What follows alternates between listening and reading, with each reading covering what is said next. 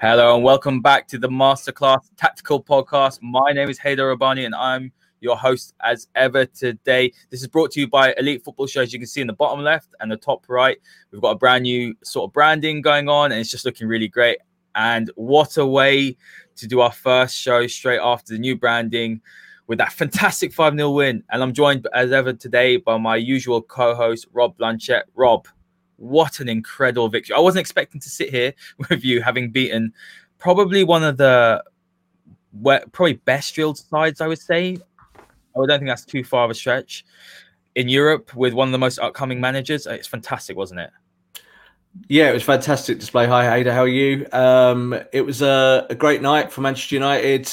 All cliches aside, I think we can say that Ole's tactical plan worked against Nagelsmann. Obviously, a great up-and-coming progressive coach.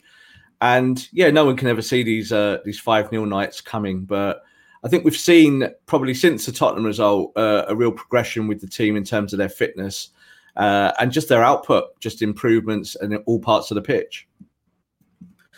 The thing that really, I would say, impresses me is that after Tottenham, after 6-1, everything could have quickly unraveled. And we did speak, didn't we, about the Tottenham game. Actually, this is before we started the Masterclass series. And my biggest concern was that will it get worse and worse? You know, would the players down tools? Would the manager be able to fix the problem? And what Ole's done in that time, and you just have to look at the results. We beat Newcastle 4-1. We've beaten PSG away on their turf 2-1. Drew with Chelsea 0-0. For me, I would have liked to have seen us win that game. I think it was there for the taking, but it's not a bad result in the scheme of a long 38-game season. And then again, now you've got 5-0 against Leipzig. That's 2 goals conceded, where before that we'd conceded 11, I believe, in the league.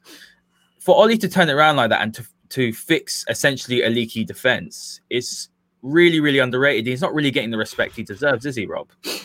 No, not at all. Doesn't get the respect he deserves ever. I think when you think about what he did last season and how he kind of constructively brought Manchester United back into the top 4 after a really poor start, which of course he oversaw, he's been trying to fix certain situations at Manchester United tactically for a long time. And I think what we saw last night was all of the work that's been going on the training pitch. You know, we can talk about formations till we're blue in the face, and that's something that we do on this podcast. That's what we're about here, to talk about tactics. But I think people need to give Ole a little bit more respect. You know, he's just schooled Tuchel and Nagelsmann in 2 games in the Champions League in a row from this alleged group of death. You know, I don't really know what much more he's got to do. I understand that United fans want long-term success, and I think that's Ole's, primary goal is to deliver that. But at the same time, the reactionary nature that we find, whether it be from Twitter or just generally in social media, about what Ole is, about the PE teacher kind of jibes that he gets, none of it is fair. And it's never been fair from day one. You know, this is a guy that did all of his coaching training under Sir Alex Ferguson. You might find that a little bit of that has rubbed off on him. The most thing for me, Rob, is that I have no issue with people, and I'm one of them that does perhaps criticize maybe sometimes too much, but I do sit and I do try and be constructive, and I do want to see certain things. But it's the jibes, isn't it? It's the PE teacher, it's the abuse that he gets. It's the there were fans I saw when Spurs were playing on the weekend supporting and cheering that Spurs has scored and Kane and Son has scored. It's disgusting. So people like that they don't deserve, Rob, to celebrate this sort of victory. They're not allowed to if they're not here with the poor times and the difficult times. They shouldn't be allowed to celebrate one of the best nights I think United have had in Europe in the recent times. Well, I've always said that fans are always entitled to their opinion. So if someone doesn't want to support Solskjaer, then that's fine. That's up to them. However, on nights like last night, where we actually saw it all click, and obviously in other results as well, where United have played well and had big victories, including like the PSG result, that's when you've got to stand back and kind of say to yourself, what am I, Ole in or Ole out? As I always say to these fans, you don't have to be either. You can just watch the games. You can just either enjoy it and then maybe afterwards say, I didn't like what I saw on the pitch. I don't think there's any fan last night who will be standing back and saying, I didn't like what I saw from Manchester United in a 5-0 victory over Leipzig. And I think the other side of the coin is this. There were still some people last night after the game going, oh, well, that result came about because Leipzig were really poor and United just kind of got away with it. There are stats here to prove that Leipzig had more of the ball and they had more passes and more possession in certain parts of the park. United won 5-0. If you're not happy after a 5-0, go home, don't watch football, don't be a part of it, don't enjoy it. It's over the top. We can be overtly tactical about these things, and we will talk about the variations, obviously, in the game between ourselves here and for the audience watching. But ultimately, we're United fans, aren't we? We enjoyed the victory.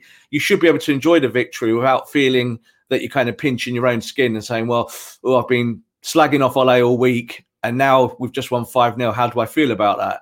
Well, you don't have to be like that. That's just the way it is.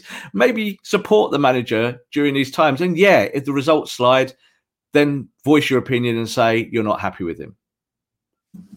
That's exactly it, isn't it? And it's very, very frustrating. And I think Ollie definitely deserves a lot more credit. To all the listeners, make sure you hit the like button, hit the subscribe button. As you can see in the bottom right-hand corner, if you're watching this on YouTube, we are on Spotify, Apple Podcasts. You can find us on Twitter and on Instagram as well. Just look in the description below and you should be able to find all those links. We'd love to help you get us to 1K subscribers. We are growing rapidly, but we'd love to get there quicker. So thank you for all your support as usual. Rob, let's go into the tactical side of it because that's what we do on this podcast.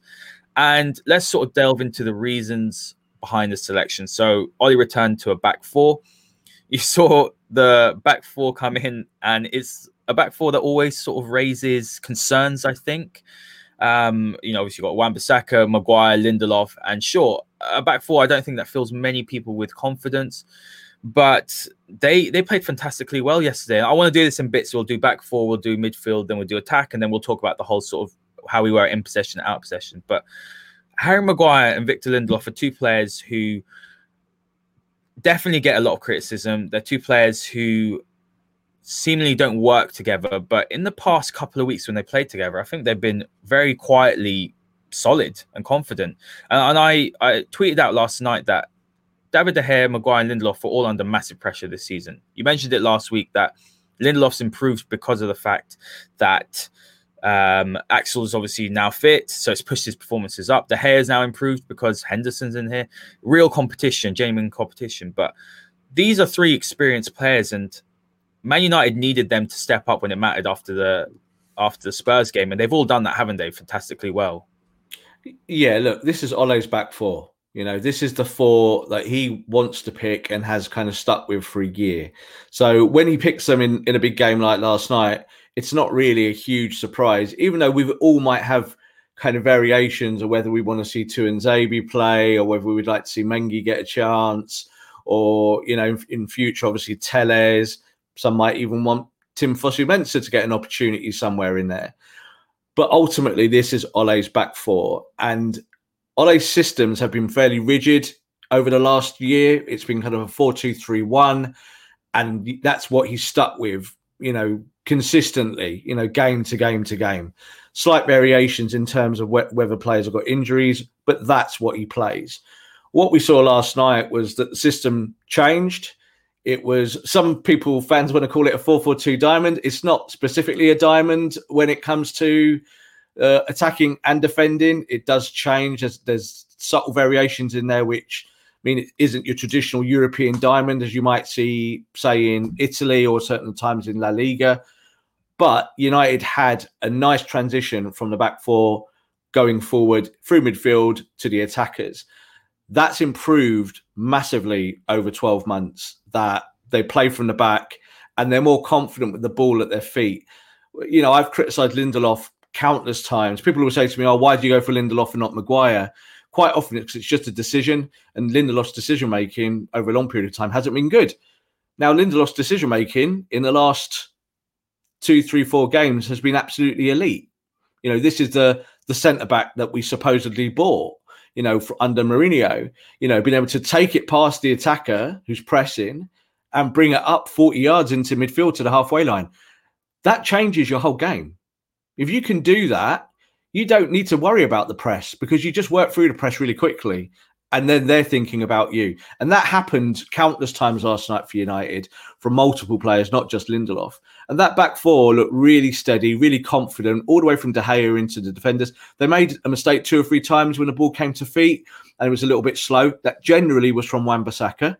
when it goes to Wan-Bissaka's side, he sometimes has a kind of preference to play inside to Fred, and when Fred's being marked, and that doesn't help United at all because you lose the ball. And that can then expose Lindelof and Maguire. But thankfully last night we didn't see that happen too often. Yeah, fantastic point about Lindelof carrying the ball. I noticed that yesterday as well. And what does that come down to? Is it down to confidence? Is it down to understanding the role that he has to play? Because we all know with Victor Lindelof that the issue wasn't necessarily him as a footballer. It wasn't necessarily his passing ability or ball playing ability. For me, it was always about his physicality, his being susceptible. What's the word? I can't even say it now. Susceptible. I can't even say it. I'm going to have to edit this out. That's so bad. What's the word? Susceptibility. Susceptibility. Oh, I had it in my head. All right, let's go. Being... I can't even do it now. My head's gone. Just start from the start again, yeah? Deep breath, go back one. So what was the start of it? Record the whole scene again. Okay, so... Let me write it. 11... 40. Yeah, put your markers down always so you know where to go back and edit. So for me, I think with Victor Lindelof, it's never been about his ball-playing ability. I think it's just his struggles under the high ball or under physicality from a physical number 9. But what he's really done recently is his, like you said, decision-making has been very good. And I go back to the game against Chelsea, against Timo Werner, when Werner's much quicker than him and he's very dangerous coming in with space and on one-on-one, and Lindelof marshaled him out. Remember, we spoke about it last time, and the way he did that was very, very good. And I've always actually been more of a Lindelof fan than I have been a Maguire fan. I think with Victor Lindelof, he's someone who can play what Ollie wants to play, playing out the back. But if you're not a good defender, then it doesn't really matter. But have Maguire and Lindelof cemented himself, as you said, as the first choice again? Because a lot of fans are asking about Axel, and we know why he's not playing. He's come back from a massive layoff. He's been injured since December. Ollie's going to bring him in slowly. But with now more options, you're going to now see a better performance from players in the squad, aren't you? Which we are seeing. Yeah, I don't think we have to talk about whether Maguire and Lindelof have cemented their positions. What we do know is that they are Ole's first choice centre-backs. So Ole is going to look to them, whether he changes the formation or not. They are the two guys that he's gone forward with for a year. He's going to keep faith in them. Fans can have different opinions about whether Tuanzebe gets more games or should be playing or whatnot. But ultimately, he's still coming back from his long-term fitness issues. So he needs time in training just to get those back to the levels that he wants to be at. But I think also, if United get hammered against Arsenal, and we will look forward to that game, that whole ecosystem breaks down very quickly, doesn't it? Just kind of faith in the centre-backs who've had a really good game in Europe now against a really good side. If Arsenal undo that, fans again will knee-jerk and we'll be talking about them being dropped. So I think you need to have a look at a bigger picture about how the team is performing from back to front. It always starts with the back four and the centre-backs. Every attack starts from them. That's the way you have to look at it. It's in the old days of United with Rio and Nemanja. The great thing about Ferdinand was that he started every attack. And last night we saw that creeping in a little bit more, where Lindelof was taking the responsibility to step out with the ball. And once he's past his man, he doesn't look so slow. When he's got some space in front of him on the front foot, he's suddenly not slow. His issue is when he's up against a quick forward who'll run behind him. So when you play the formation that United did last night, you mitigate some of that problem. Yeah, absolutely. It's about tight winning sides. They have strong defenses, and that's something United haven't had for a very, very long time. And we're moving in the right direction. There are still deficiencies. I think Axel will have a big part to play. I think Axel probably will play against Arsenal. I hope he plays, and that'll be intriguing to see what Ollie does there. You don't think he'll play? No. You don't think he will? Again, we've got to look about why United change the team and rotate. At the moment, the medical report is telling Ole that he can't play Tuanzebe too often yet. He will do when his fitness gets back, but he's putting on the bench, and it's about keeping strong. Why would you change? You just got a clean sheet against Leipzig, who are the best team in Germany at the moment in Bundesliga. Why would you change that? So there's nothing about Arsenal that makes you think, let's just make 6 changes again and think that we'll win, because I think the Premier League is actually tougher than the Champions League for the way that United play. I think the Champions League gives United an opportunity to hurt teams. We saw what happened against Chelsea. There's not a huge amount of difference between Chelsea and Arsenal at the moment, in the sense that both have got weak defences, but they're improving in midfield, and their attack can really hurt you if you give them space.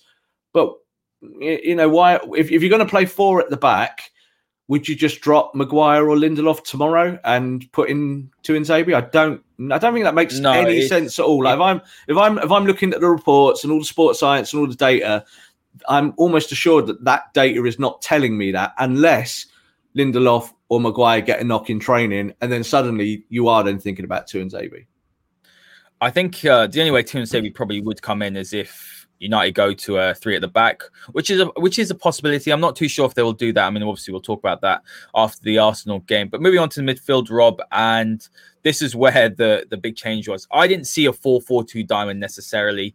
We'll talk about sort of in possession with the midfield, but I think what was nice to see is that we had a solid foundation with Fred and Matic. And I was happy to see Matic back in. I said at the end of last season that when Nemanja Matic is playing at top form, Man United are a much, much better team. They're a much more solid team defensively.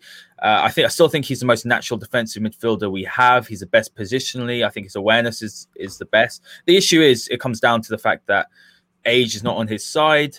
We know this with Matic, and we said this last season. He can't play more than 1 game a week. And I think what Ollie's done fantastically well. And this is also due to the fact that Fred and McTominay have stepped up. But Matic has definitely now had the time. He can come in the big games and play 1 game here and 1 game there and really then be effective. What I liked the fact that Pogba played further forward as well. He kind of played on the left of a 3, I would say, but he had license to go forward. And this is where he's really, really dangerous. And then you add Van der Beek into the mix, and he finally got his first start.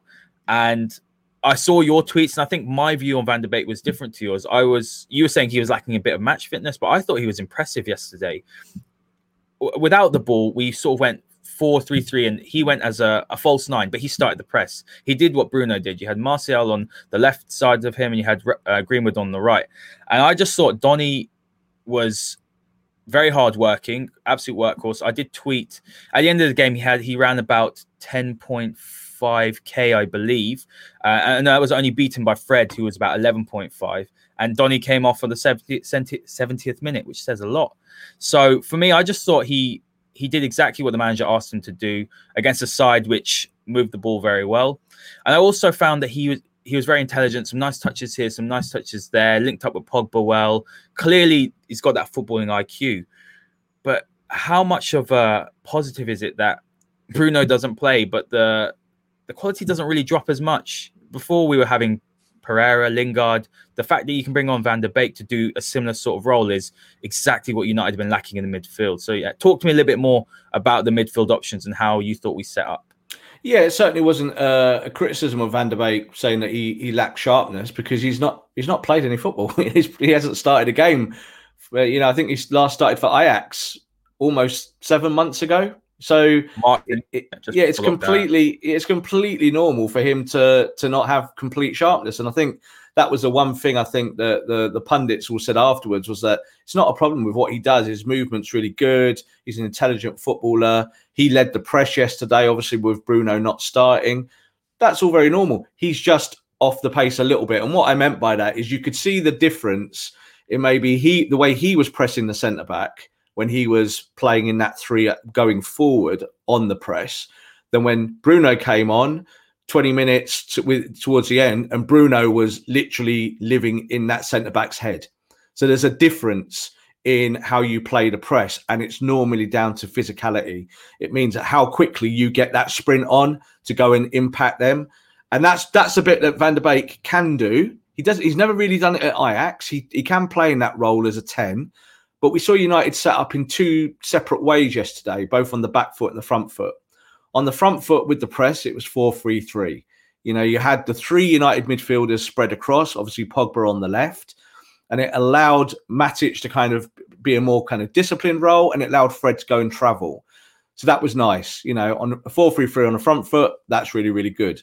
What you saw on the back foot was Greenwood kind of retreat into his kind of traditional right-sided role that we've seen in the 4-2-3-1, which he plays.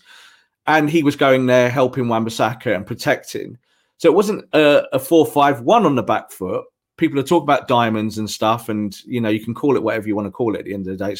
That's not massively important. What's important is where the roles are and the role players. And Donny was playing as this kind of forward going in there who was helping the two centre forwards play that system of going forward as a 3 and then coming backwards and allowing himself to integrate into the midfield. And the reason why they did that is because of the way that Leipzig play. So Leipzig play with lots of width. They play with really high wing backs. They want to get round you round the outside, and they want to kind of hurt you that way, either with crosses or getting in behind your defenders. And United, by and large, nullified that last night. We didn't really see a lot of Leipzig kind of being successful. And it's also why you didn't see a plan B from Leipzig, because they're so successful normally with that system and they hurt teams that they normally get the chances off. Now, last night, De Gea didn't really make many saves. I kind of remember 2 or 3, but the they one weren't big chances. Kanate headed it really close and he did that. Yeah, they weren't what we would call big chances. I remember. Yeah, statistically in the trade, they always talk about big chances now rather than just chances. So, someone shooting from 45 yards is a chance, but someone who's right in front of the goal is a kind of big chance. There wasn't a lot of that last night from Leipzig, and that was pleasing. But it was more about how the balance between the midfield worked. We talked about Van der Beek. It was a good run out for him for over like 67, 68 minutes, and it's a box ticked, because it's the next step in his fitness and integrating into possibly becoming a starter in the weeks ahead. The most pleasing thing for me, of course, last night was Paul Pogba. Paul Pogba's fitness has been progressing nice and consistently for the last 6 weeks. He's had COVID. You could see in those games where he came back, and he was rushed back by Ole. Ole's admitted this. Ole wanted his primary midfielder in these games. He played him. It failed because he's not fit. Last night, we saw the real Paul Pogba, the Paul Pogba that can play in a position that he likes, the left-hand side of a midfield role, whether that be a 3 in a 4-3-3 or the left-hand side in a 4-5-1 defensively. And it works. I heard a certain Sky pundit criticise Paul Pogba last week for being on the left wing, and why does this boy not know how to play football? Well, he's played on the left quite often in his career. In Juventus, that's exactly what he did all the time. And he did it quite often for Mourinho, depending on what system was played. And last night, we saw him play on the left-hand side. It's not new to him. It's a role he's really, really familiar with. He's not a marauding left-sided winger, obviously, but that's not the system either. So the balance between the midfielders last night, with Fred doing a lot of the work, Matic being more disciplined, Van der Beek going and helping with the press, but then slipping back into midfield when he needs to, but also Greenwood coming back and allowing Wan-Bissaka to have a little bit more protection in front of him. That all just worked absolutely perfectly. And I think we'll see United maybe carry on this system in weeks to come. They will tweak it, no doubt about it. Ole will look to go back to 4-2-3-1 at some point because he likes that system for a nice solid base. But if you want to get on the front foot, you want to utilise your weapons, and that is last night, obviously, Mason, Martial, bringing on Bruno. You saw how it worked. And then Rashford having the ability to run from deep. United are going to hurt teams. Arsenal will be looking at that last night and they'll be going, this is not the team we thought we were going to play when we saw the Tottenham match. And United have done really well to kind of sort out those issues that we saw against Spurs. Yeah, some fantastic points. One of the ones I want to draw on is the fact that I think Oli got it absolutely spot on in the first half. And I was speaking to a few people during the game and they were like, this is not good enough. Leipzig are dominating. I'm like, we're 1-0 up against semi-finalists of last season. And we've been very, very comfortable. And this is something that annoys me. Since I've started doing this podcast with you, obviously we sit down and we analyze things in more detail. And it's not so black and white, Rob. It's not like, United aren't attacking, on the eye test, so they're not playing very well. It's just rubbish because at the end of the day, I sat down, did a lot on Leipzig, and we know with Leipzig, as you said, their plan A works 99% of the time. They like to push their fullbacks up wide. Like you said, they like to get crosses in. They've got a lot of strength in midfield. I think what Oli did very well is he played those 4 midfielders.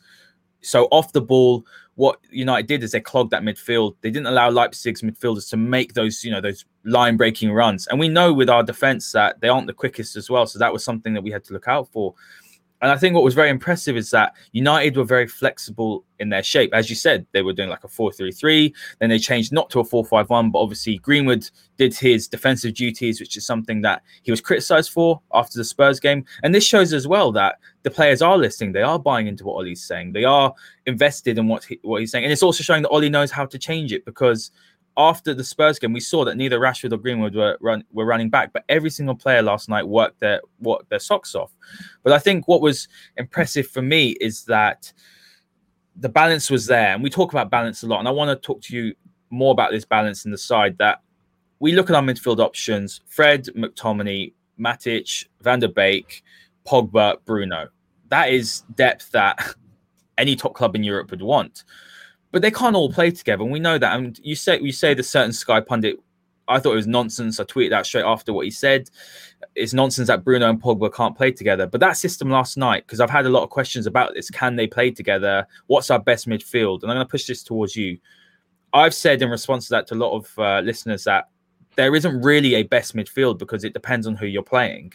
If you're playing, for example, Leipzig, I think that midfield worked. You could have swapped Bruno for Van der Beek, so you can press them. But then if you're playing, like you said, Chelsea the other week, I think Fred and McTominay did work for what Ollie wanted to do. But can Pogba and Bruno play together? And that's the question that gets asked, because I say yes. Look after the restart. They're fantastic together. Yeah, look, I think there's a really good way of looking at this. It might be a little bit more of a long-winded answer, as people are used to it from me. But look at the way City play and the way Liverpool set up. So both teams have a preference overall for playing 4-3-3. Yeah, this is the formation that we've seen in Europe for the last 5 years have the most success. It's not always a kind of bog standard 4-3-3 of what we would know of it 10 years ago. It's much more fluid, and it allows you to get your press on. It allows you to put numbers in midfield.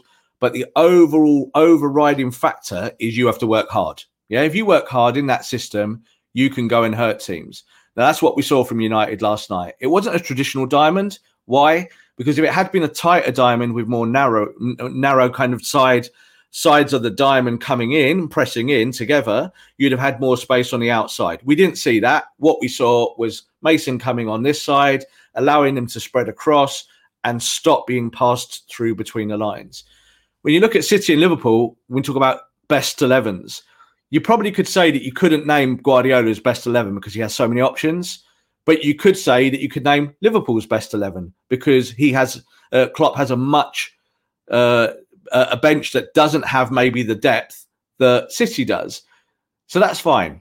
They're the two sides of the coin. Manchester United need to sit somewhere in the middle. Yeah, we need to know who are the best players at the club, but not necessarily that they play every week. There's a real there's a depth of knowledge and philosophy if you can make some of your best players have rests, put them on the bench, use them for 20 or 30-minute spells to go and kill teams. There's something profound about that. And that's what we saw last night. Rashford on the bench, Bruno on the bench. In weeks gone by, we've had Van der Beek on the bench, Pogba on the bench. None of these things should hurt fans. You know, at the end of the day, this is not a popularity contest. This is a football match. This is about how do you tactically beat the opposition. Rob, fans aren't used to having this depth. It's been a long, long time. Imagine facing Pogba, Van der Beek, Martial, and Greenwood, and then 65th minute, you see Bruno, Rashford, and Cavani come on. Absolutely, but it shows to your own. It's just about how you feel about the world and football and all of these things and understanding it. So, you know, there would have been people last night going, why is Bruno not starting? Without Bruno, United can't win. People would have said, we need Rashford's pace because he's the one who does it on the left-hand side. No, you need systems. That's what you need. You need tactics. And I'm quite tactically focused because of my job and just because of how I look at the game. And I don't see huge issues with what Ole does. I like what Ole does and how he's trying to play attacking football without negating his defence. You know, he understands that his centre-backs are not the quickest, so he has to negate that. What do you do? Well, that's why you play someone like Matic. That's why McTominay's been getting minutes. If you ask most Man United fans, do you want Scott McTominay to start? Most of them would say no, because when you add up all the pieces, you would have to put a Pogba in there. You'd put a Bruno at the front. You'd probably bring Fred in, who's now quite popular. Then you might start talking about Van der Beek. And you're just kind of thinking, right, where's the system here? It's not a popularity contest. You know, picking a team is about beating the opposition. That's also looking at their weapons, about what you're facing that week, like we will do with Arsenal. But it's also about getting the most out of your team. It doesn't hurt for good players to be sat on your bench and to use them at the right time. I think Ole's got his substitutes absolutely bang right the last few weeks. There's a real kind of coherency, and it doesn't seem to be a frustration. You know, when players are coming on and off, players look ready, and that's not what we've seen in years gone by, because United have had a thin squad. So, you know, if you had a forward taken off for Andres Pereira, you know, that forward might be a little bit miffed, going, well, I'm better than him. Why am I coming off with 20 minutes to go? Well, players get tired. You have to take players off at times, but it's doing it at the right time, being opportunistic. And Ole was perfect with that last night. He really allowed those guys to go and do it. What, Rashford's on the pitch for less than half an hour, scores a hat-trick. Tells you everything you need to know. Yeah, I couldn't agree more, to be honest with you. I think when you talk about, it's all about man management now for Ole, because yes, he hasn't got exactly the squad he wants. We know that. But actually, again, another question which I will pose to you from the listeners, and I did answer this last night, but they say, you know, is it the fact that United didn't sign Sancho's actually forced Ole to look at, you know, like the three at the back system, which actually suits the squad more? Because we haven't really got, like we said last week, the natural wingers. For me, I just think that he's got, we spoke about the window, didn't we? And I said to you, oh, this is a disappointing window. I remember when Dale came on. But looking at it now, actually, United have strengthened in very, very key areas. With Axel coming back as well, hopefully keeping fit, then the defence looks stronger. We've got more options at fullbacks now as well. Wan-Bissaka's picked up his form. Looking towards the offensive options, as I said, Cavani hasn't even had a sniff yet. I mean, he's going to play such a big part. I'm excited, Rob. I'm genuinely excited, because we looked at the bench, as you said, Pereira, Igalo, work hard, not good enough. Edinson Cavani is not even anywhere near being at his top form yet. He's just still settling in. He could play such a massive part. And you're looking as well that there's competition. I look at Greenwood, Martial, Rashford, Cavani. Let's talk about the forwards now. And in 99, I'm not comparing this, before the listeners say, I'm not comparing this to the 99 forwards, you know, the four strikers. I'm not saying that. I'm just saying that we bang on about squad depth. And that's what won United the Champions League in 99, because Ole, and, you know, obviously scoring at the end. So looking at those options now, United can keep their front two, let's say, or three fresh. They can rotate it when they need to. They've got different qualities now. I still think Mason Greenwood is the best finisher at the club, bar none. I think he's an absolute killer in front of goal. Martial's confidence now, he's got a goal. I thought he played well yesterday. I thought he worked really, really hard. I haven't seen that from him this season. He did it last season. He pressed well. This season, I haven't seen that from him yet. So he was positive. Obviously, Rashford being absolutely dynamite, being the star boy that we know. But looking at those forward options now, what does Ole do in weeks to come? I mean, how would you be looking to fit these four very good players into a 2 or a 3 going forward? It's the best problem in the world to have, is that you've got multiple players who can do multiple things. So Ole will not be having sleepless nights. He won't be feeling bad about any of this stuff. He'll be feeling great, because it shows that what he's doing on the training field with them works. Who do you play? Again, I think you need to look at the opponents. You know, there are some defenses that will play with a low block, which means you have to be cuter in front of them. You have to have more creativity in front of that defense. So United have got players who can do that now. In years gone by, in the last 5 years, United have had virtually no creativity. It's been Pogba or nothing, and it's been left on Pogba's shoulders to kind of carry the team to play that magical pass. We saw, obviously, Pogba play that defence splitting ball last night that allowed Mason to score his goal. Fantastic pass. And in the part of the pitch where Paul Pogba can hurt the opposition. I think looking at the attack, who plays, it will be more about what systems does Ole want to play with going forward. I think that this kind of, I'll call it a 4-3-3 variation. I'm more comfortable calling it that than calling it a diamond. I think what we saw last night is that Ole feels comfortable now having certain midfielders doing defensive work, but allowing the forwards to go and play football and do the press. And we saw that press work really well last night. I still think Van der Beek, obviously, from what you were saying there, I didn't think he was great in the press. I think he was okay. You know, he was trying to press, but it was a big difference between how Fernandes presses, who literally, as soon as a centre-back gets it, sprints and gets in his face. And as I said, lives in that defender's head.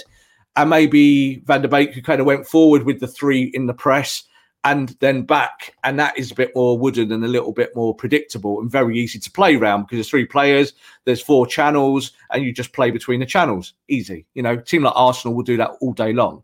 So I don't think we'll see that completely repeated against Arsenal. You might see something like a 4-2-3-1, allowing Rashford to come back, allowing maybe Greenwood.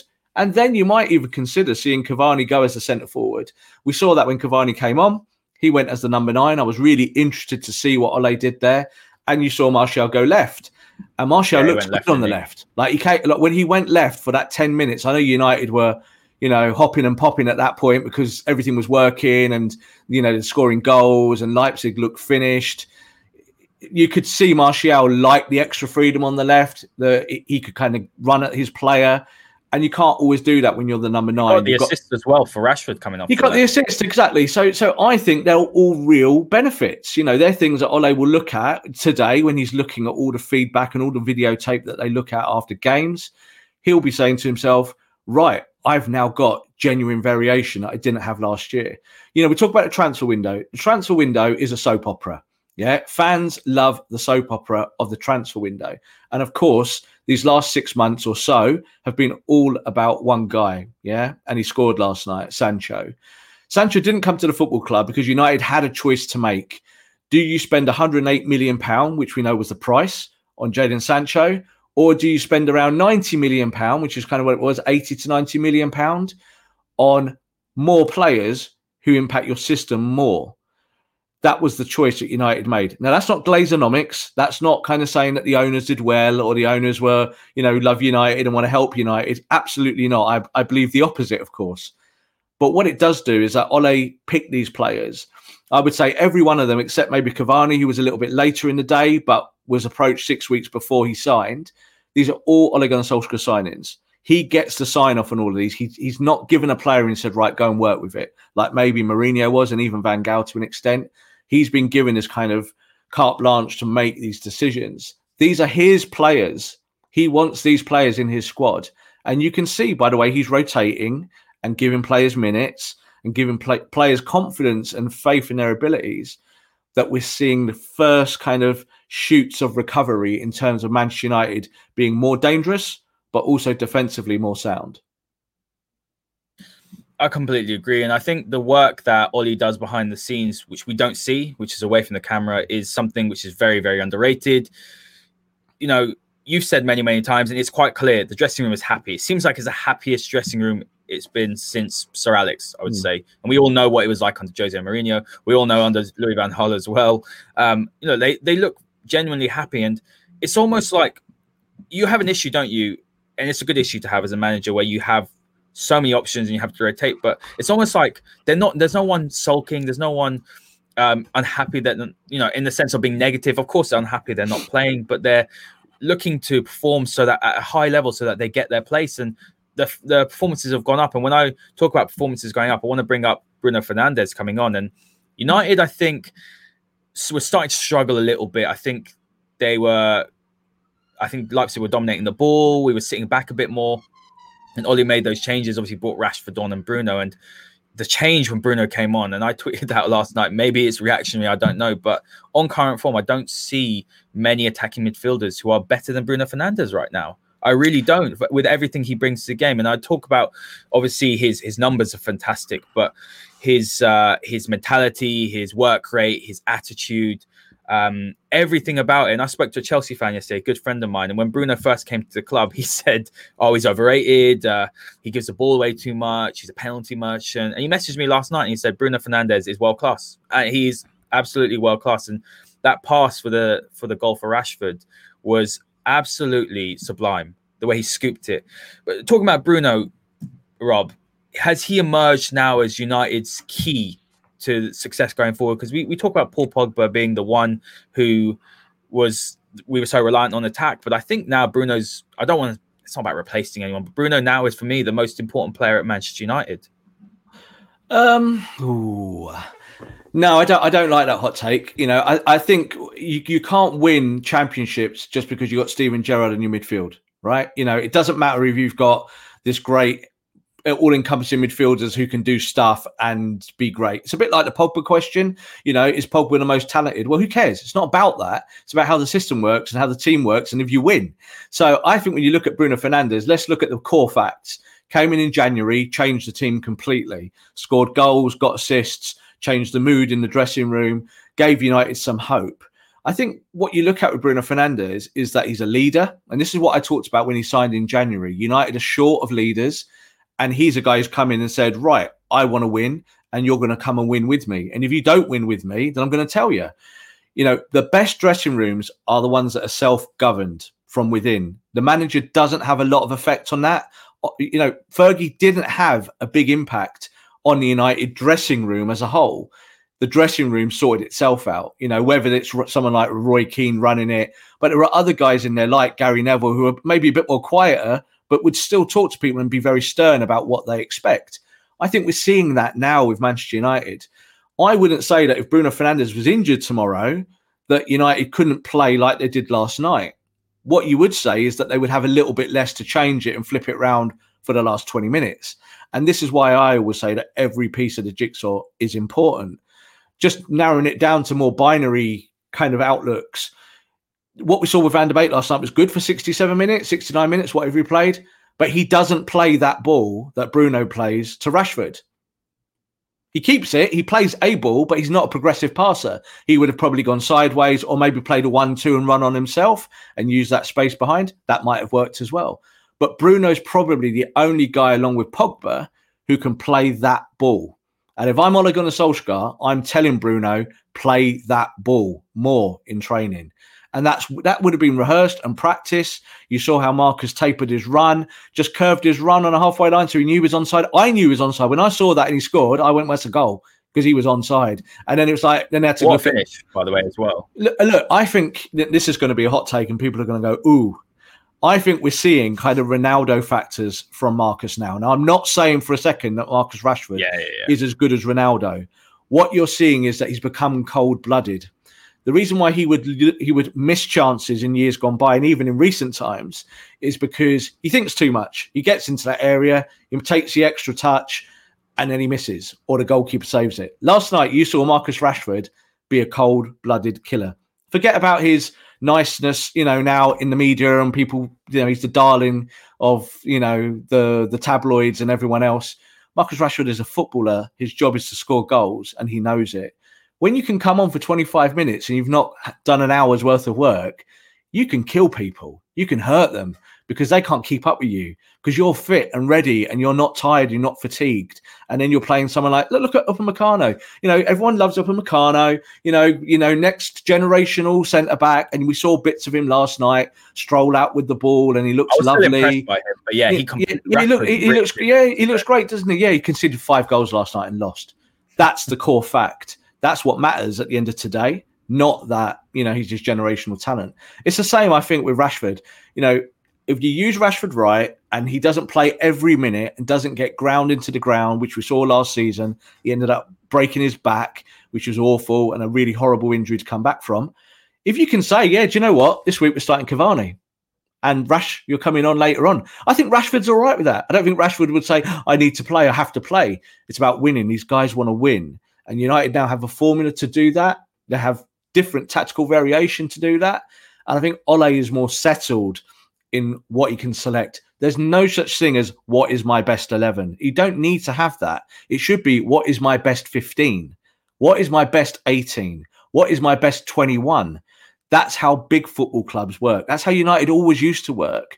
And then do you know what? If you have got someone in there that people don't like, or Jesse Lingard, say, if he's part of the squad, it doesn't matter because he will play minutes in the right games, but he won't play minutes against Leipzig.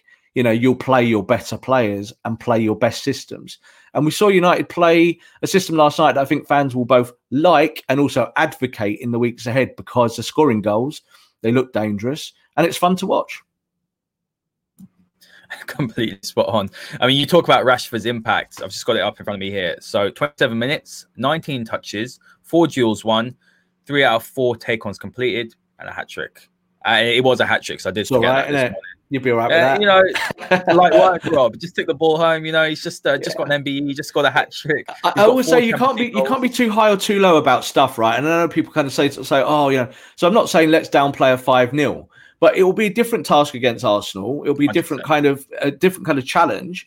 But what you can see, and this is the thing I really like about this Manchester United team at the moment, is they're all working hard, right? Every one of them. There isn't one strolling. I always say you can't carry footballers in a team. Sometimes you can get away with carrying 1 or 2, but you can never get away with carrying 4 or 5. If you do that, you lose, and you lose heavily, like we did against Tottenham, the 6-1.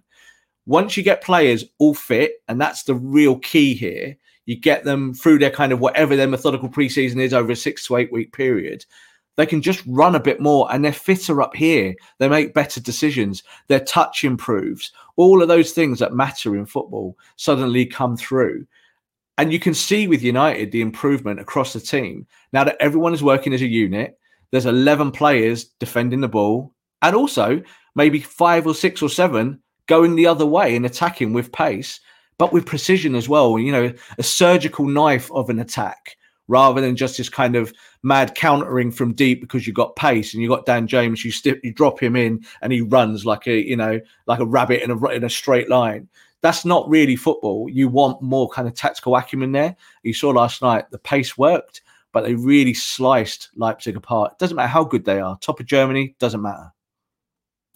Yeah, and we talk about Upamecano. Konate is a good player as well. Their defense is fantastic. They're a very, very well drilled side. And you saw the thread that I put out before. And my concern, not concerns, but you look at Leipzig and very, very well drilled.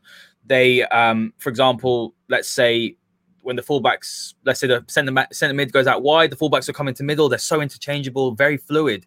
And Manchester United contained them, like you said. I don't remember a big chance. I don't remember De Gea having to make a massive save. And we talk about sort of the changes we made. So let's sort of talk about when Leipzig were getting more of a foothold into the game. And I think we saw that Leipzig sort of overloaded their right-hand side, especially in the second half. And what really, really stood out to me was that when Oli said to Rashford, you know, hold your width down there, you know, on the right, so their left-hand side. And he just found the space to exploit it. And this is the thing, Rob. That's a very nuanced tactical decision to make, which most fans won't pick up on. But, you know, if this was Klopp, everyone would be praising it. If this was Mourinho, you know, Ole Gunnar Solskjaer noticed something and brought on Marcus Rashford, as you said, pace with precision, and we just exploited it. Yeah, totally. And I think that, you know, systematically in that last 20 minutes, United didn't change a lot in terms of the shape or the intention. What you saw, and this is why the goals came, was that Rashford can run from deep in a way that Greenwood can't. Not because Greenwood's not fast, but because Greenwood, with his young mind, thinks slightly differently. You know, Greenwood, you know, absolutely was giving the coverage to the right-hand side and helping out. And you saw that several times where he ran back and made up an extra defender. And that's really good to see a kid do that and have that kind of outlook on what his role is. But when you put Rashford there, Rashford in a straight line sprint is going to beat everyone. And that's what we saw. So United could go a little bit deeper. They can then play a lower block and then a break from the centre and from the wing. It's not a winger system. You know, it's not how United were playing, but it means you can kind of exploit all of that space behind these attacking fullbacks who are trying to press the game to impact Leipzig positively on the front foot.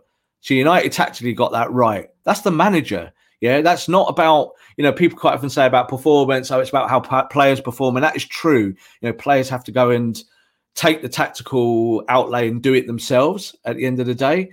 But you've got to have the tactics first. And it wasn't just low block, soak it up and counter attack, which is what we would see under Mourinho. You know, you'd see kind of a back nine almost, and you'd be like, this is boring, this is terrible. But yeah, they're stopping the opposition and no one's had a shot on goal. And here we are at 0-0. It wasn't like that against Chelsea, was it? Chelsea was a 0-0 match, but United had 14 goal-scoring opportunities. So these are all real positive things that tactically maybe fans also statistically don't grab hold of because they're not there in front of their faces. It's very easy on a television screen to look at something and look at it in a certain way. So people can say it looked like a diamond. Yeah, that's fine. It might have looked like a diamond at times. But expansively, that's not what it was. United were doing more things than just sitting with this kind of diamond system in there. But the 4-3-3 allows United to go and do things that, say, Man City do, and that is break fast, hurt opponents fast, on the front foot. You don't have to be the quickest. You just have to be the most incisive. As I said, the surgeon's scalpel, the blade. Work through them, know where the weakness is, and go and exploit it over and over again until they try and react. Upamecano's great. He had no chance last night. United absolutely ruined him. Yeah, it doesn't matter how good he is, how much he's worth. He could have been sat in that Man United team. One of the things I saw with him was that he wants to bring the ball out like Van Dijk does. Yeah. Similar kind of outlay. He looks very comfortable, doesn't he? He did, but that was also part of the problem. Yeah, he wants to go. He thinks I'm better than everyone in this area here, so I will make the run and the space with the ball. That's fine. But when you're getting sliced to pieces, that's not what you do. Yeah, you sit a little bit more. You're a little bit more disciplined. Now he's young. He's obviously going to be one of the best centre backs in Europe in the years ahead. No problem with that. But for him coming out and making that extra play and running in there, you saw 2 or 3 times he lost the ball, and United were on the counter, and he was like, and not getting back, and it was taking him like 3 minutes to get back in his position. That doesn't help you. That hurts you. So you have to balance these things back. You'd rather have a Maguire and a Lindelof who are a little bit more disciplined, saying, well, do you know what? I'll play you 20 yards off me because I'm not the quickest, but you're not having that space behind me. Than Upamecano, who was going 35 yards with the ball, losing it, and then getting killed on the counter-attack. They lost 5-0. There was one defence last night that worked, and it wasn't Leipzig's. Yeah, and I think every man and their dog would have said I would take Upamecano over Maguire and Lindelof. And this is why individualism doesn't really work. You can if you're at the end of a project and you're at Liverpool and you buy Van Dijk, you've worked the project out before you buy Van Dijk. You look at him and you go, he's the player I need to go to the next level to win a title. Piece, isn't he? The final piece. Alisson and Van Dijk are the final pieces. Liverpool have gone out and bought Thiago because they feel that they need that extra piece in there. United are the same. United are not in the Van Dijk situation at the moment. United are in a different place. United about making each position stronger. People said to me, oh, you need to buy starters and that's how you buy, and you shouldn't be looking at a Palestri. You shouldn't be looking at Cavani. Cavani's too old. Palestri's too young. No, you bring players in to actually work in the system. I think we'll see Palestri in the week's ahead, because this system suits him. I can see him playing on the right-hand side of a front three if you play 4-3-3. He's tenacious. He's a bit nasty. He puts his foot in. He's only small, but he's got no problems. He'll enjoy it. He'll love it. He's 18 as well. You forget Greenwood's still 19. They're kids, these boys, but they're talented. And I've always say you believe in youth if you can see that they can do the job. Doesn't matter how old they are. So Palestri, I think, will have an impact. Diallo, when he comes in January, I think it's going to have an impact. All of this is to come. All this exciting stuff. We'd have loved Sancho, but Sancho's not here. Forget about Sancho. He's gone. He might come in the future, but it doesn't matter. It's about what's going on today and tomorrow, not what's happening in January or maybe, say, in next summer, where United fans are already talking about wanting Upamecano or wanting Sancho. Get on with the football now. Watch what's going on now and look at the progress and believe in it and feel happy about that. Yeah, spot on, Rob. And when you talk about these young players, that's why the Cavani transfer for me is absolute. I think it's absolute steal because he brings that experience. It's someone that scored. I mean, like we said last week, the graphic that came up against Chelsea after Messi and Ronaldo, it is Cavani with the most goals in Europe over the last 5 years. I know it's in the French league. It's not a particularly high quality, but you still got to put the ball in the net.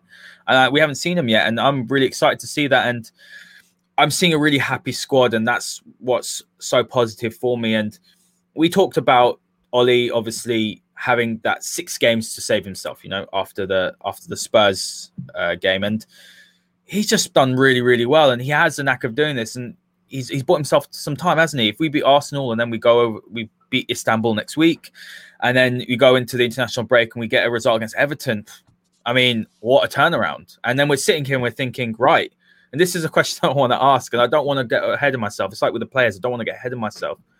I'm looking at this Champions League this year, and I'm seeing teams which no one's really standing out. Don't say it, Haider. No, I'm not going to say it. Hold on. Hold on. I'm in it. I haven't said it yet. But what I will say is nobody wants to play Man United because they can hurt teams. I'm not saying we're going to win it.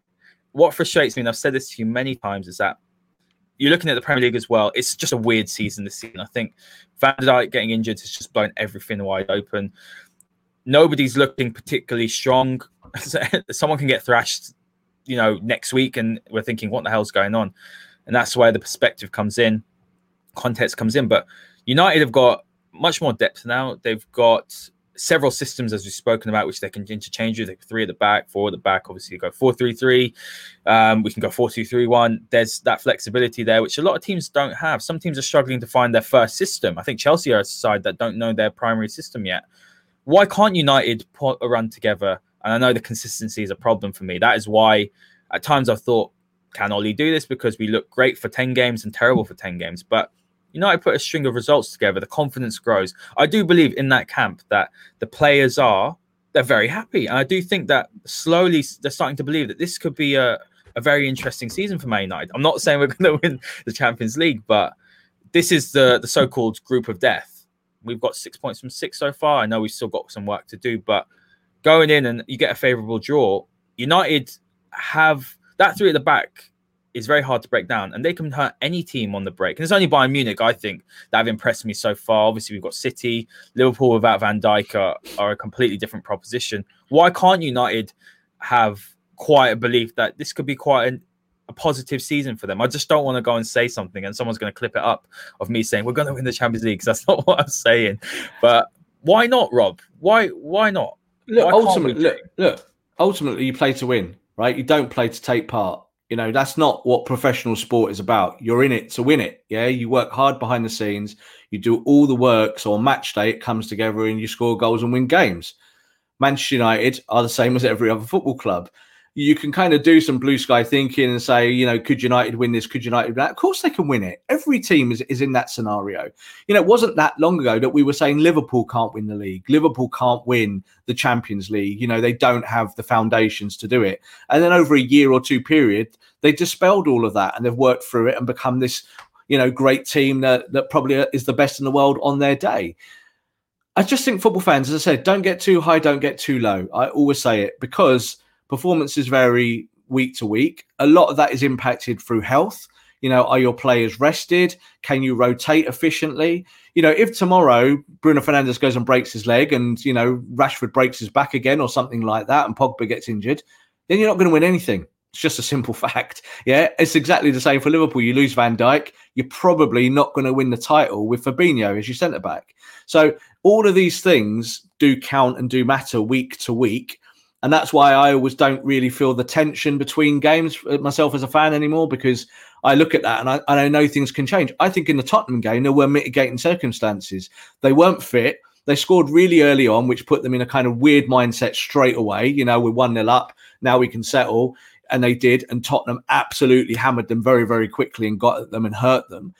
And these kind of little scenarios that happen within games can affect stuff, but the bigger picture, sending off was massive as well. Sending off, and the bigger picture is about what happens on the training ground week to week. Now, if you've got everyone healthy, you feel good. You feel that you've got options, and we've seen both in the PSG game and obviously in the Leipzig game that Ole's been able to play 2 very different systems with varying personnel, but have the same kind of caliber of success, which of course is victories. Now, one's a 5-0 and one was a 2-1. It's not, who cares? It's about winning. 2-1 is fine. 5-0 is fine. It's not about those. They make you feel better when you score 5 goals. But if you win 1-0 on a night, that's also okay. And I think this is where United are. We talk about consistency. I say it almost on every podcast. From January onwards to the end of the season, Manchester United picked up more points than Manchester City and Liverpool in their individual rights. That's consistency. So we mustn't play the narrative that United are not consistent. They've not started well, but we know why, because they weren't fit. They're now fitter. You're seeing better performances, better results. Fans have to be patient sometimes and not just, throw the dummy out the pram because they're not liking what they see. And we see this with Ole all the time, don't we, with the PE teacher jibes and all of these things. It's more about agendas, about fans wanting Pochettino, fans who still love Mourinho and have, Jose's face as their Twitter picture, and they tweet you and tweet you and tweet you.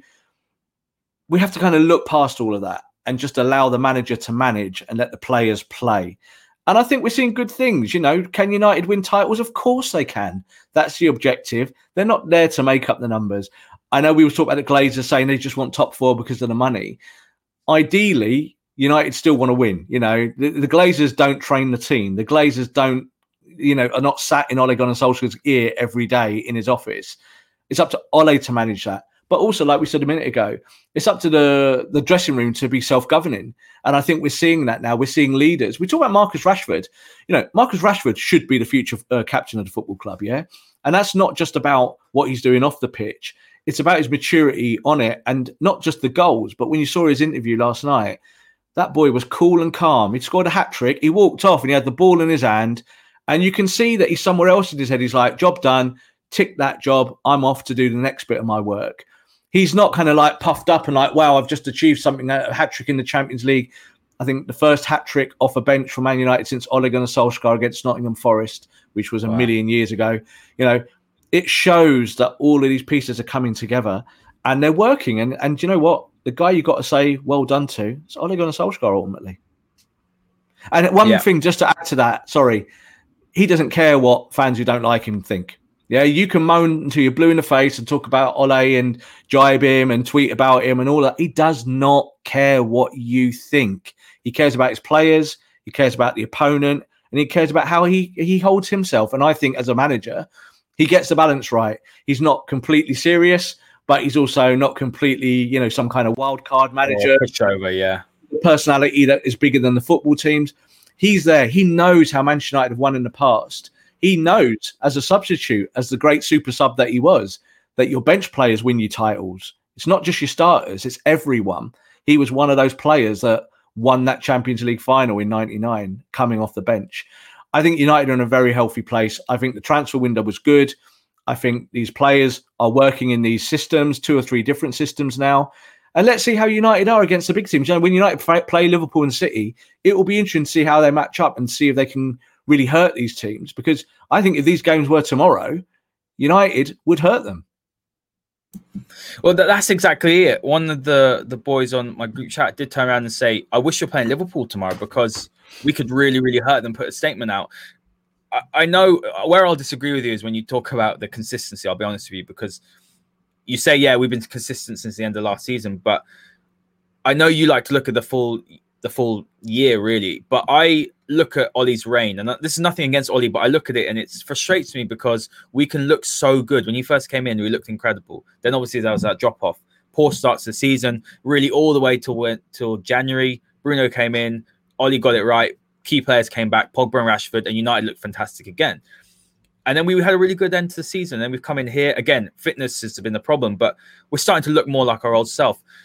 For me, that's too much like this, peaks and troughs. Personally, I know you disagree with that. For me, it's too much of a, one extreme to another. But I'm actually starting to see now that I feel like it's going to start not plateauing, but sort of evening out. It's going to be a level sort of progression. I don't think we're going to see us go up and down like this again, because I think a lot of that came down to the fact that we didn't have options on the bench. And we saw Bruno getting run into the ground, didn't we? During the restart, after the restart, he just looked knackered.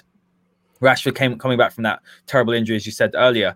What I want to see, and it's baby steps, I just want to see us be consistent. Let's say we have 4 fixtures. I know it's a very simplistic way of looking at it, but 4 fixtures in a month. I don't want to see us go and smash Leipzig and PSG and then go and lose to a Newcastle. Do you know what I'm trying to say? I don't want to see that. I want to see us be able to bring ourselves up for the smaller games as we do for the bigger games. And that's been a problem, I think. And it links back to when United were dominating things and used to have, obviously, Liverpool.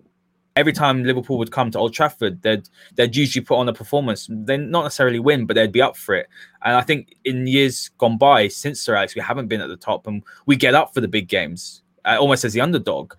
But I don't want to see that anymore. I want to see Man United be up for every game. I want to see smaller teams come to Old Trafford and they're quaking in their boots because they know that they've got to face Marcus Rashford, Paul Pogba, Mason Greenwood, Bruno Fernandes. That's what I want to see. But I think what we can say is with the peaks and troughs, and this is where United fans have to taper their own expectations ultimately. Were there reasons for those peaks and troughs? Absolutely. At the end of last season, we lost Paul Pogba, we lost Marcus Rashford. So the performances waned going into the Europa League after a weird season in terms of with the COVID lockdown and all of that. At the start of this season, we didn't start well. Why did we not start well? It's because the players didn't have a pre-season. This is what I'm talking about, Haider. It's not about whether we want to see consistency or not. Of course we want to see consistency, but you must take it over 20 or 30 games. You can't take it over 3 or 4 or 5. This is, I think, the weird place we are with fandom and supporters. When I go to Old Trafford every week, in normal times, I expect to see United win and play well. Now, for 7 years, I haven't seen that consistency at home at all. Yeah, there'll be times where you play a Bournemouth and they'll come and beat you and you'll be like, what's going on here? And then the next week you'll go and smash, a bigger team, someone who you expect not to win against, the Spurs or someone like that. I just think fans have to taper and understand what the game is about. And I don't know, I'm not questioning yourself here, Haider, but if you're worried about these 2 or 3 or 4 game periods, then that's on you. That's not on the team or the players. It happens when you get injuries. Yeah, it hurts your performances. When players are not fit, it hurts your performances. At the end of last season, it hurt Manchester United. Yet they went like 21, 25 games around that period of not being beaten. How can you be more consistent than that? That is as consistent as any top team in the world.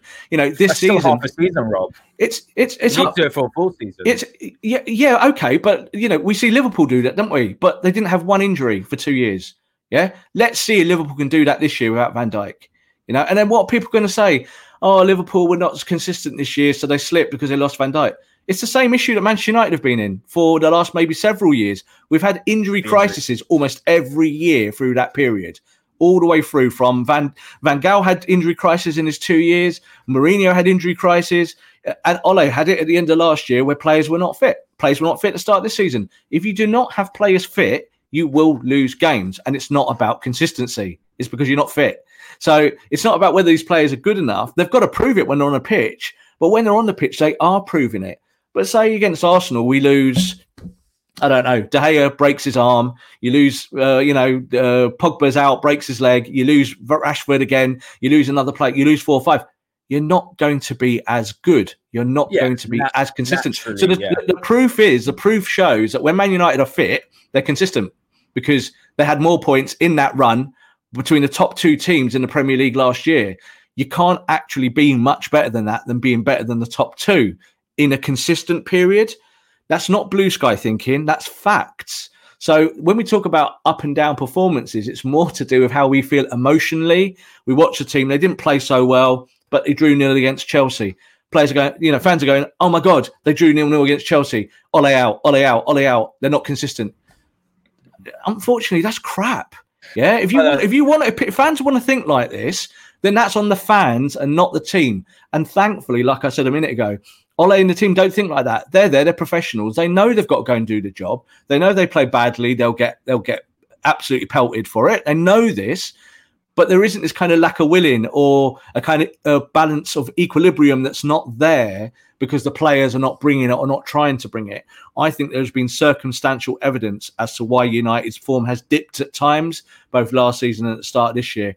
Liverpool lost 7-2 to Villa. Manchester City lost 5-2 to Leicester at home, right? This is what we're in. This is where we are. United won 5-0 against Leipzig last night, the best team in the Bundesliga. Yeah. If people try and put all this together and try and make a nice, pretty shape out of the Lego bricks, they're not going to get there because it's not there. It's not real. It's not real. What's more important is what happens over 20 games, 30 games, because that's how you win a title. You don't win a title by winning 3 games 5-0, losing 1-0, winning 5 games 6-0, losing 1-0. It doesn't work like that. Win 1-0 every week and you win titles. That's more important. But ultimately, we want to see Man United play Manchester United football. And I think we are seeing that. We're seeing attacking football.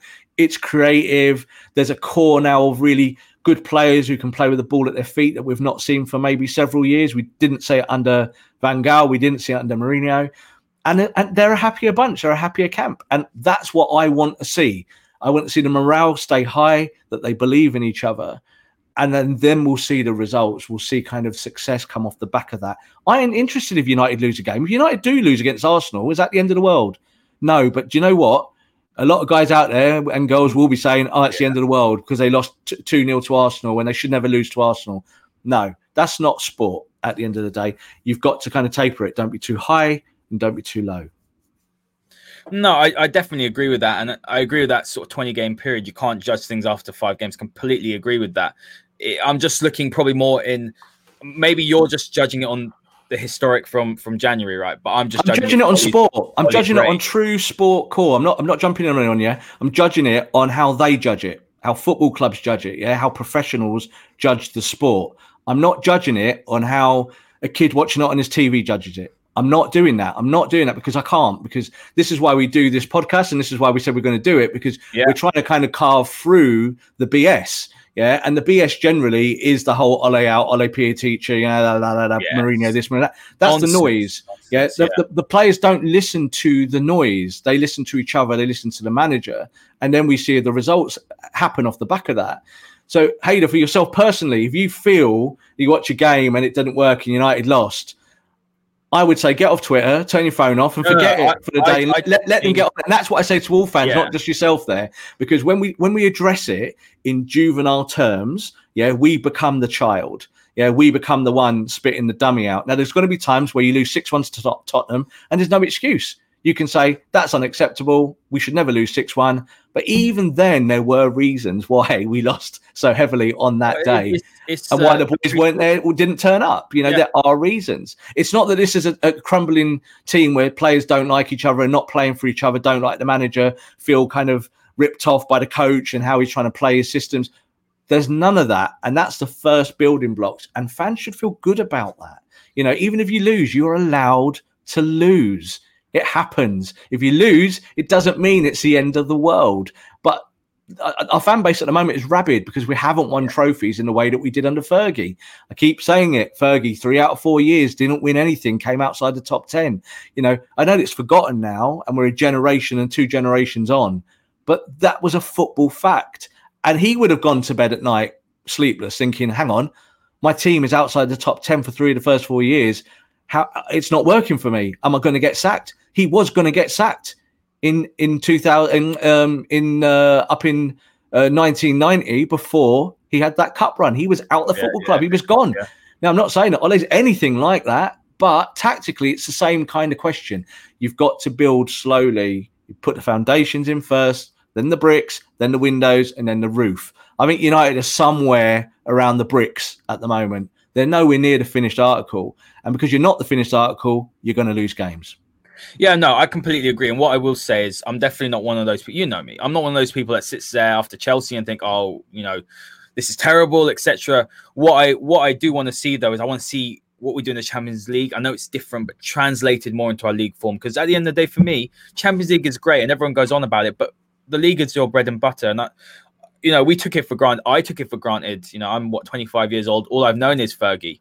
So winning trophy upon trophy upon trophy, to win that Premier League title again is going to be so sweet for me, more than European Cup, the Champions League, for example. But what I mean is that now that we're seeing positive results, as we saw last night, we did well against PSG. I want to see that translated into Premier League, which I expect to. But you talk about the injuries as well, Rob, and that is a problem at United, that our injury record has been terrible. And sort of delving, I know this is kind of off topic a bit, but is that more to do with not necessarily the training regime, perhaps, the recovery regime? What is it to do with? Because it seems that right now United, touch wood, have got a fit squad. And over the last few years, injuries haven't been as bad as they were probably under Jose and even before then under LVG. Health comes about really with not just from training, but just players' natural dexterity in terms of their fitness. So sometimes you'll get a player who is injury prone, and you'll see every year he picks up the same injury over and over again. Harry Kane is a player a bit like that. He will always have 2 or 3 periods out with the same kind of injuries. Sergio Aguero, exactly the same. So do you then not play those players and drop them and sell them and say, well, because they're injury prone, they're not good enough? Or do you find solutions within your squad?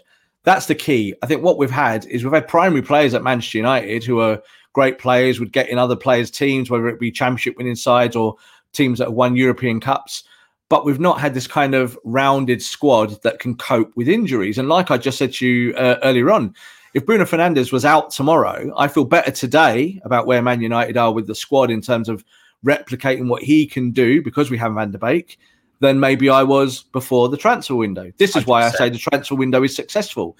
If Anthony Martial gets suspended for 3 games like he did, if that had happened last season, we'd have gone, we're in trouble. Whereas, have we really missed Martial? Well, not really. He's been able to go on holiday for a little bit, get his training right, work hard behind the scenes, have a little bit of a breather. And United have been able to rotate their striking options because they've now got strikers.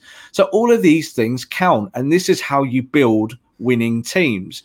You don't build it through knee-jerking. You don't go, well, that player played poorly this week, so he never plays again. Oh, Pogba didn't run enough for me, so he never plays again. We sell him. Oh, no, we didn't get Sancho, so that means everyone who plays on the right is going to be terrible. None of these things are true, yeah? What's true is you've got to find balance. And I think with injuries, quite often the sports science suggests that training regimes are not the reason for injuries, that you'll find that most players do the same things now because they're so well trained mentally with their fitness that they all do the kind of right things. But this is a contact sport. You're going to get someone smash through you, and that might be you out for a year. Look at Van Dijk.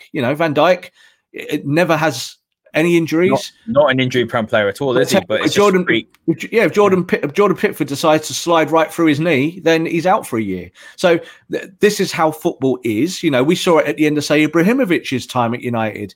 Ibra never had an injury. Then his knee just went, and that was the end of it. It was the end of his United career, effectively, even though he did come back. But that was the end for him. And you have to be mindful of those things, that your squad must be big enough to cope with it. Even Guardiola, who I think has the biggest and best squad at Man City, couldn't cope with losing Laporte last year. Yeah. So what did they do? They went and bought Diaz this year.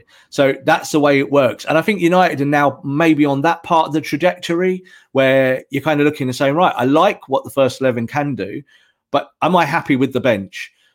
People were saying to me, no, it's not about the bench. They were saying to me all through the transfer window because they wanted Sancho. It's not about the bench. It's about quality on the pitch. You need the bench to have the quality that can replicate what is going on in the first 11. We saw that last night. I think we saw that in the other games this season as well, except maybe the Spurs result. I think the Spurs result was a freak result because of fitness. And then when you look at it and you narrow it down, how many games we had this season in the Premier League, Haider? 5? Oh, 5. 5. We're talking about a season 5 games in, and people are talking about it like we're 35 games in. Yeah. No, people have to just stand back a little bit and think. And ultimately, I think these players are fitter. I think they're somewhere more, what I would say is kind of a cohesive unit in terms of what they're doing. And that comes from the training ground and from fitness. And those two things work together hand in hand. That is why I want to actually, my last point on that, and then I just want to talk about Nagelsmann at the end quickly, because I think it's worth touching on him, but it's about that cohesive unit, and that's what I'm seeing this season. I'm seeing us look much more cohesive, and it's no surprise that as the fitness levels improve, we definitely look way more well drilled. I would say even after the restart, we went on that fantastic run, and we were great going forward. But I do think, I don't know, I quite like the fact that we're in some ways, when you're pragmatic, and we have been a bit more pragmatic in the bigger games, that to me shows that actually Ollie's tactical analysis is coming out more. I don't know if that makes any sense, but we know going forward how good we could be. But I think what's more impressive is that we're still good going forward with that solidity at the back. Does that make sense? And that's what I've been impressed with Ollie. Yeah, and that's what football is about being what you can do back to front. Yeah, exactly. It's not about the low block. Like I'm not a huge advocate of the low block, and I think that managers play it because they feel that they have to just have strength in numbers in territory rather than hurting the opponent. So I think when Mourinho does the low block, and this is not necessarily the case of what he's doing at Tottenham at the moment, but certainly when he was at Man United, he would start with this low block and United might get one shot on target the whole game and try and win games 1-0. That's not what I want to see as a Man United fan. I don't believe that is what our philosophy is as a football club. I think what you've seen with Ole, both in the game last night against Leipzig, I saw it against Chelsea as well, even though it was a 0-0 draw. And again, goalless draws are allowed in football. It's not illegal. I think that United are playing well back to front. So we're seeing the ball come out from the centre-backs. We're seeing the fullbacks push up and doing what they're supposed to do. But then the fullbacks are both also tucking back in. Then you're seeing the forwards tuck in when they need to. And then when United are on the front foot, it's not just this kind of pure counter-attack with speed, ethos. It's actual football. You know, I'm not going to say it's total football, but it's closer to total football than reactionary football. It's not just about putting numbers in there. United didn't put numbers in there last night. Players played positions and roles, and they were able to counter whoever their opponent was. So someone like Pogba last night absolutely rinsed anyone who was on him, because what he was able to do was he can hold the ball, he can spin, he can play a 5-yard pass to feet and then move again. He can play 1-2s, but do you know what he also can do? He can outmuscle someone and run in a straight line. Most players can't do that. Bruno can't do that. Bruno's not strong enough. If you're tight to Bruno, yeah, he'll win a free kick, but he can't do that. You know, he's not got that physical strength. So you have to have balance. Fred, on the other hand, Fred came to United as more of a technical player, and he's developed into this kind of, you know, pit bull type midfielder who now very kind of runs. Combative. And he wasn't a combative midfielder. God, no, he wasn't. He was never like that. It's not why we bought him. You know, he wasn't bought to be that kind of player. But I think he might have seen maybe how Fernandinho has done it and progressed at City. And he wasn't like that when he signed for Man City. But over time, he's kind of created his own brand of football and become really successful in that system. I think Fred's seen that and gone, I want a bit of that. I can do that. McTominay, exactly the same. Not technically as blessed as other players, but can play the system, can hurt players, can go in there and actually be physical. And that is part of the game. So I think United have a better balance now when it comes to all of those factors from back to front. Wan-Bissaka, he needs to improve going forward, but we know he's probably the best tackler in the Premier League. There's lots of slide tackles in the box, Rob. I mean, the timing is it's phenomenal. There's a ton of upside that maybe United fans don't want to see, even in defeats. You know, sometimes when you lose a game, it's easy to go, well, you lost and that's it, and I'm not going to think about it, or I'm just going to scream and cry about it. But there's been lots of upsides in virtually every game this season, bar the Tottenham game.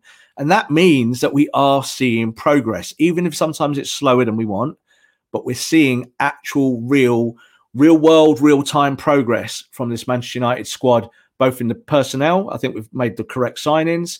Yeah, we didn't get Sancho. But I tell you what, if we had Sancho, we might have less points and we might not have won these 2 Champions League games. You know, that's devil's advocate, but he wouldn't have improved all those other positions that United have improved through the transfer market and actually through working the team now in these last few weeks in reaction to that Tottenham result. Yeah, I completely agree with that. And the last thing I will say on Fred is that he might not be the most creative, you know, in terms of his passing, but he's exactly what United need in that midfield for balance. As you said, it's all about balance, because to counteract, I would say, a Pogba and a Bruno, obviously with their forward thinking qualities, you need someone that is more conservative and pragmatic, who will do the dirty work, that won't get the praise. And I think Fred's really stepped up, and both Fred and McTominay have stepped up for me, because they, at the end of last season, they weren't getting a sniff. They weren't getting any games. And I did a podcast before with on the show, and I spoke to a few of the guys, and I said, well, look, it looked like Fred was linked to Galatasaray, obviously, and McTominay, Manchester-born lad, obviously, he's a local lad from the academy, so it seemed that he would probably stay over Fred. Fred looked like he might have been on his way out, and suddenly, fast forward to the beginning of the season, and they've started, you know, 2 of the biggest games that we played so far, and they've been fantastically solid. They've been very, very good. So that's the thing, that now that they've stepped up as well, United have options, and that's what we didn't necessarily have after the restart. And it felt like Ollie wasn't trusting his bench, but to come back the way Fred and McTominay have, I think is really, really impressive. So yeah, like I would say as well, like with Liverpool, you know, not one Man United fan would want Jordan Henderson or Wijnaldum in their midfield. No one would say, I want that type of player in my midfield. Ultimately, it's about winning games, and you have to put the right pieces, you know, on the chessboard where you think you're going to win. It's not a popularity contest, like I keep saying. I don't think Fred and McTominay are my favourite midfielders of all time. I don't think technically they can do some of the things that I would like them to do, but they're really worthy of their places. You know, they showed it last year when Pogba was injured. They held that United team together from midfield when United went on that big long run of 20+ games without a defeat. Yeah, that was through them, those 2 guys. So if you're the manager, you're going to trust them. You're going to say, do you know what? I know you can do it because I've seen it. And now I want you to replicate it again, but we're going to tweak it because Pogba's going to come into the team. He's going to play on the left. You're going to sit deeper. What we did see is when McTominay came on last night, it allowed Fred to go and do the press higher up the pitch. That's how United got the penalty, obviously, because Fred dispossessed the player, fed through Martial. Martial took his touch and got taken out, and it's a penalty. So these are all huge positives from players that might not have the blessed creativity that United fans are looking for from their players, but can still do the job and do it really well and help you win football matches. Yeah, absolutely. And that was the thing. When McTominay came on for me, I was thinking it was the right decision because Matic obviously just got yellow, could have got a red. And I was just thinking, how is this going to play? Are we going to look to just keep it solid? But actually, McTominay was playing some very good forward passes. He released Rashford, I believe, with this, like a 40-yard pass, which he played across the box. But I just thought that McTominay's one player who he must, in some ways, be an ideal player for the manager because the manager says to you, right, go out and do this, and he'll just follow it to a T. And you need players like that in the squad.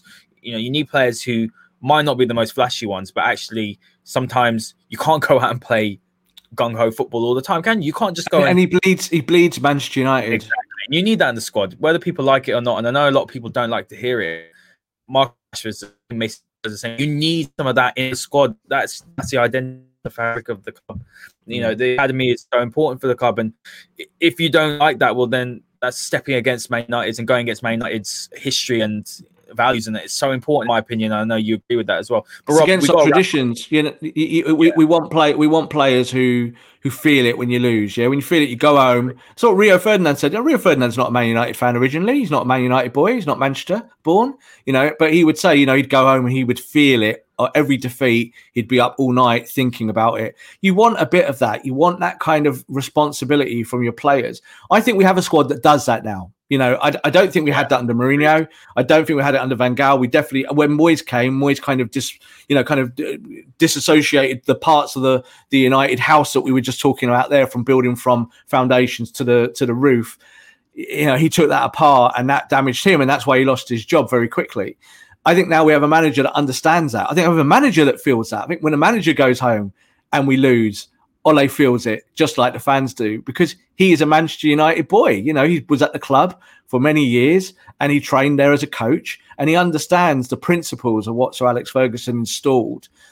And that's great. And I think we'll see more of that. Doesn't mean we're going to get immediate success. It doesn't mean we're going to win trophies tomorrow, but it means that we're on the right path. And especially when you've got an ownership like the Glazers, who are very tight and take money out of the football club, you need a manager that's savvy, that can work through the transfer market and bring in players that maybe you and me don't identify as the best player that we want, but is the best player for him at that moment of time. And do you know what? Say United do push on now and Diallo comes in and he is this, generational talent, like lots of people are talking about him being on the right-hand side. United are in a very, very good position. I think the long term looks good. Necessarily, we might lose against Arsenal. We really might lose against Arsenal. They're playing well at times this season. They look good. But I think long term, the pieces are there, and Ole is doing the kind of systematic work that I like to see. Yeah, and Rob, that's a fantastic way to end it completely. Thank you very much for joining me again, mate.